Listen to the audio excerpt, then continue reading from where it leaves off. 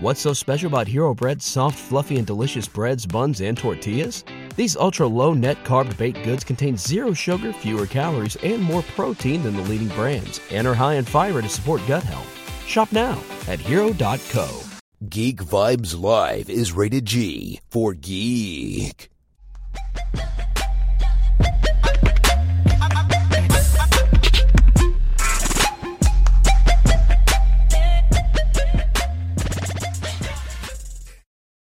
Hello.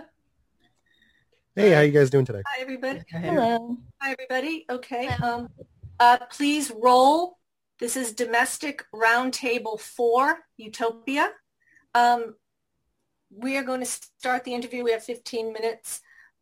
Please, one question each, no second question or follow-up, and we're going to try to get as many questions in as we can. Okay. We are going to go ahead and start with Denise. Awesome. So first of all, I mean, there was a lot of crazy scenes that happened throughout this show, a lot of gruesome stuff. What were both of your initial reactions to the script when you guys first read it? Well, I was thrilled. I was so all in immediately upon seeing that pilot. I just thought it was so cool. And even though there are some graphic moments, it was also just so well written, and I was so invested in those characters from the jump. So, Awesome. Sign me up. Ditto. Yeah, it struck me right away as something like very unique and distinct, and that is obviously a triumph in itself, given how oversaturated the television landscape is and how much we're bombarded with on a weekly basis to like come across something that feels like new and fresh. That's a gift. So the fact that they wanted me to be a part of it was a dream come true. Awesome. Thank you.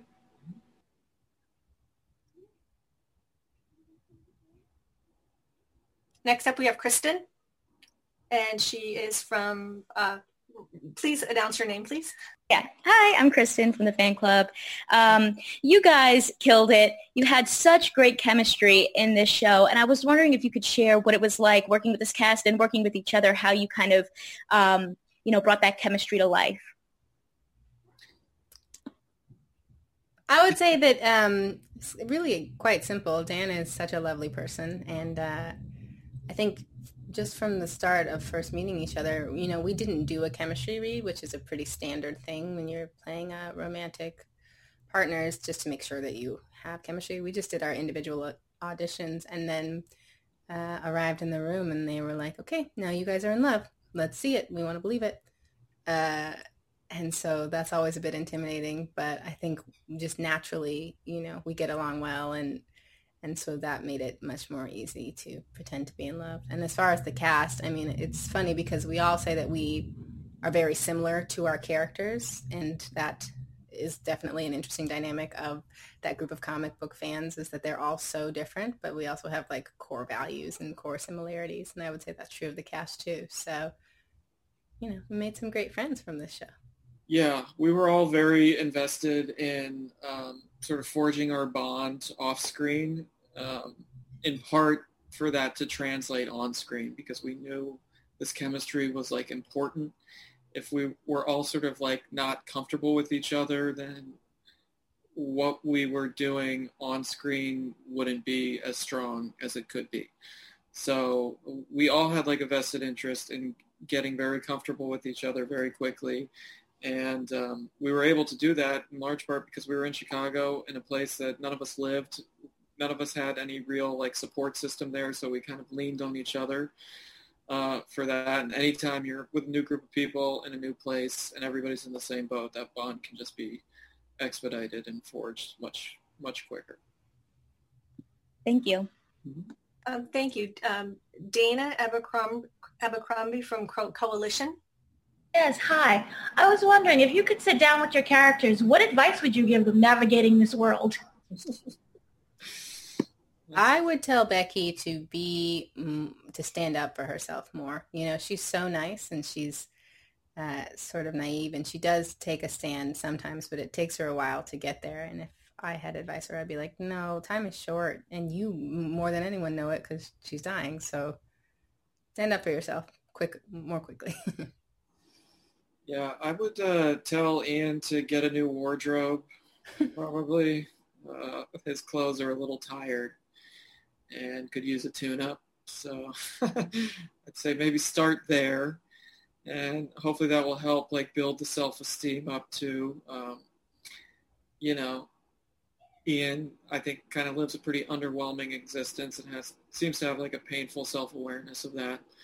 And I think Becky sort of starts to pull him out of that through the course of the story, kind of makes him feel alive and sort of puts him in touch with his roots, so to speak. So I would tell him to, get some new shirts and start embracing your truth more wholeheartedly. Thank you. Eric Francisco from Inverse. Hey guys, how you guys doing? So I'm curious what you guys think Utopia, the TV show, is exploring about a kind of obsessive fandom.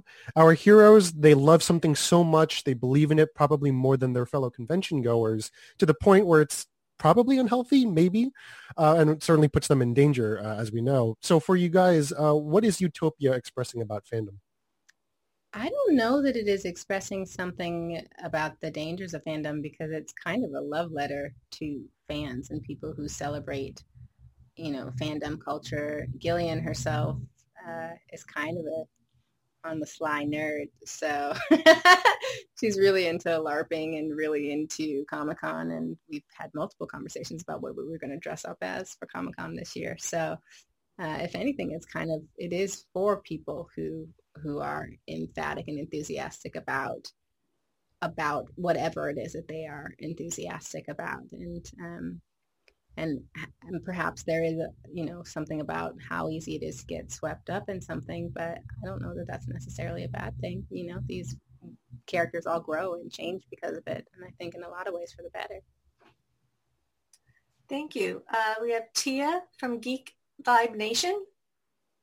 Hi, how are you? Echoing what everyone said, you guys did such a fantastic job in Utopia. My question is, though, for Ashley, all the characters have to deal with the craziness that's going on, but Becky is also dealing with the fact that, as you just said, her life is shortened. What kind of research did you do about the disease of Deals before filming the actual show? It's probably spent way too much time looking up Deals. It took me like 2 hours to realize that it was not a real disease. It was only in this show.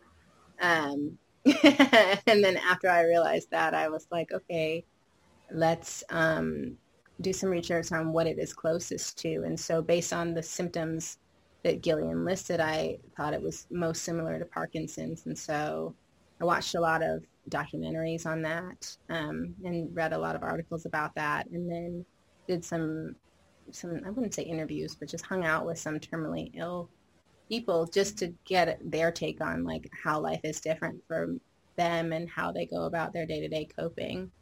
So yeah, I'd say that was the research I did. Thank you for that.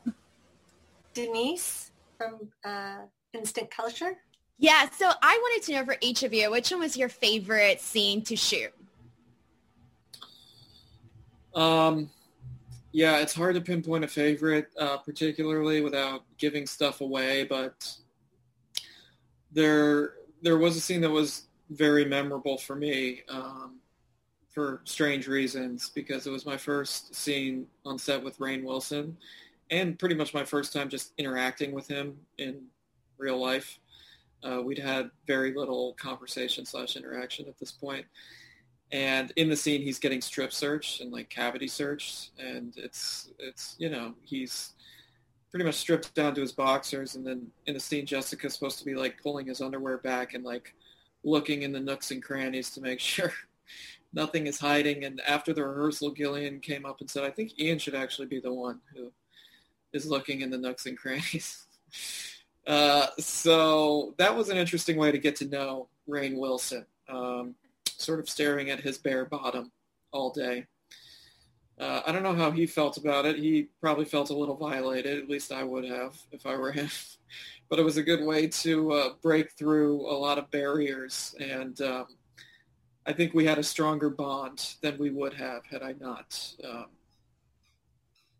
done that to him. Okay. Not my choice. It was Gillian's choice. Okay. Kristen, back to you. So, I'm sure that nobody really realized as you're filming this show how relevant it was going to be in 2020 with pandemics and conspiracies going on in today's society. What do you think that people, or what do you hope people will take away from the show in regards to that? I don't think we have any real grand expectation about, like a message we're trying to communicate to people or to broadcast, really. I think the show's primary purpose is to entertain. And if you can have some sort of like escapism style entertainment and feel engaged with it throughout the 8 episodes, then it's sort of mission accomplished. Obviously, we didn't plan for it to be as hyper relevant as it is now, given that the show was completed in its entirety last year. But I think that's a good thing, too, because the context of it is so different from what we've experienced this year that people will be able to distance themselves enough to really be able to indulge in the story, which there's a lot going on in this story other than a pandemic. And hopefully the fact that it's got this sort of relevancy will just make it a more compelling experience for people. Thank you. Dana, you're next. Yes, hi. Can you talk a little bit about, as actors, the process you went through of breaking down your character, and through that, did it change once it came on time for filming?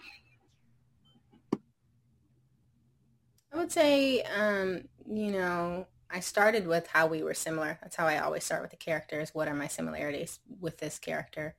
And then what are the differences? And then you go into like, how would I think the easiest way for me to get into a character is just to function in the mindset of that character as I'm doing boring things. Like when you go grocery shopping, how would Becky shop for groceries? And when you're doing your dishes, how would Becky do dishes? And then it's just becomes second nature to you. Or at least for me, that's probably my easiest way in. Costumes obviously helps a lot, and I think that first costume fitting was really informative because the costume designer's idea for Becky was so different from mine, and talking with Gillian about it and getting the feedback, and that all that collaboration sort of helps craft what you ultimately see on screen. Thank you. We have about 3 more minutes. Eric, to you. Hi, how's it going? So as the sweethearts of Utopia, you guys do shoulder kind of an emotional responsibility for the audiences. Fans are going to care whether you guys make it during all the mayhem and death and running. Obviously, it's an obvious point of tension for your characters, but do you guys think it's a mistake for your characters to try to have something amidst all of this? Just like if you could talk to your characters, what would you tell them about starting a relationship amidst all of this? I don't know if I would have much advice to offer. This is a pretty unique, extreme circumstance that they're being thrust into, and to sort of allow a relationship to blossom in the midst of that is it's a tall order. But, I think what hopefully translates on screen is the connection that Becky and Ian have. Ashley and I definitely wanted to take advantage of the time we had before all the mayhem and death and running started, because we knew that time was limited, and we knew we had to sort of establish this connection to get people on board and to be rooting for them throughout the rest of the story. So, hopefully that comes through, and I think it translates on screen, and hopefully people are rooting for them for the rest of the show. And also, I love your red Power Ranger. Yeah, I get it. They keep asking us what do we have here? It's cool, in our apartments. It's I should just get that. So I have cool. Thank you. Thank you, Tia. We're down to about 1.5 minutes, so you have one more quick question before we have to end. Awesome. So Dan, your character seems to be the most skeptic in the beginning of the show. Would you say that if your character was in the world of Utopia, if you were in the world of Utopia, would you share the same level of skepticism that your character had? I would say yes. I'm definitely also sort of a skeptic by nature. I have pessimistic tendencies that I'm always trying to sort of keep in check and, evaluate. And I think Gillian did a really great job of just finding people that kind of embodied the sensibility that she wanted each of these characters to have naturally.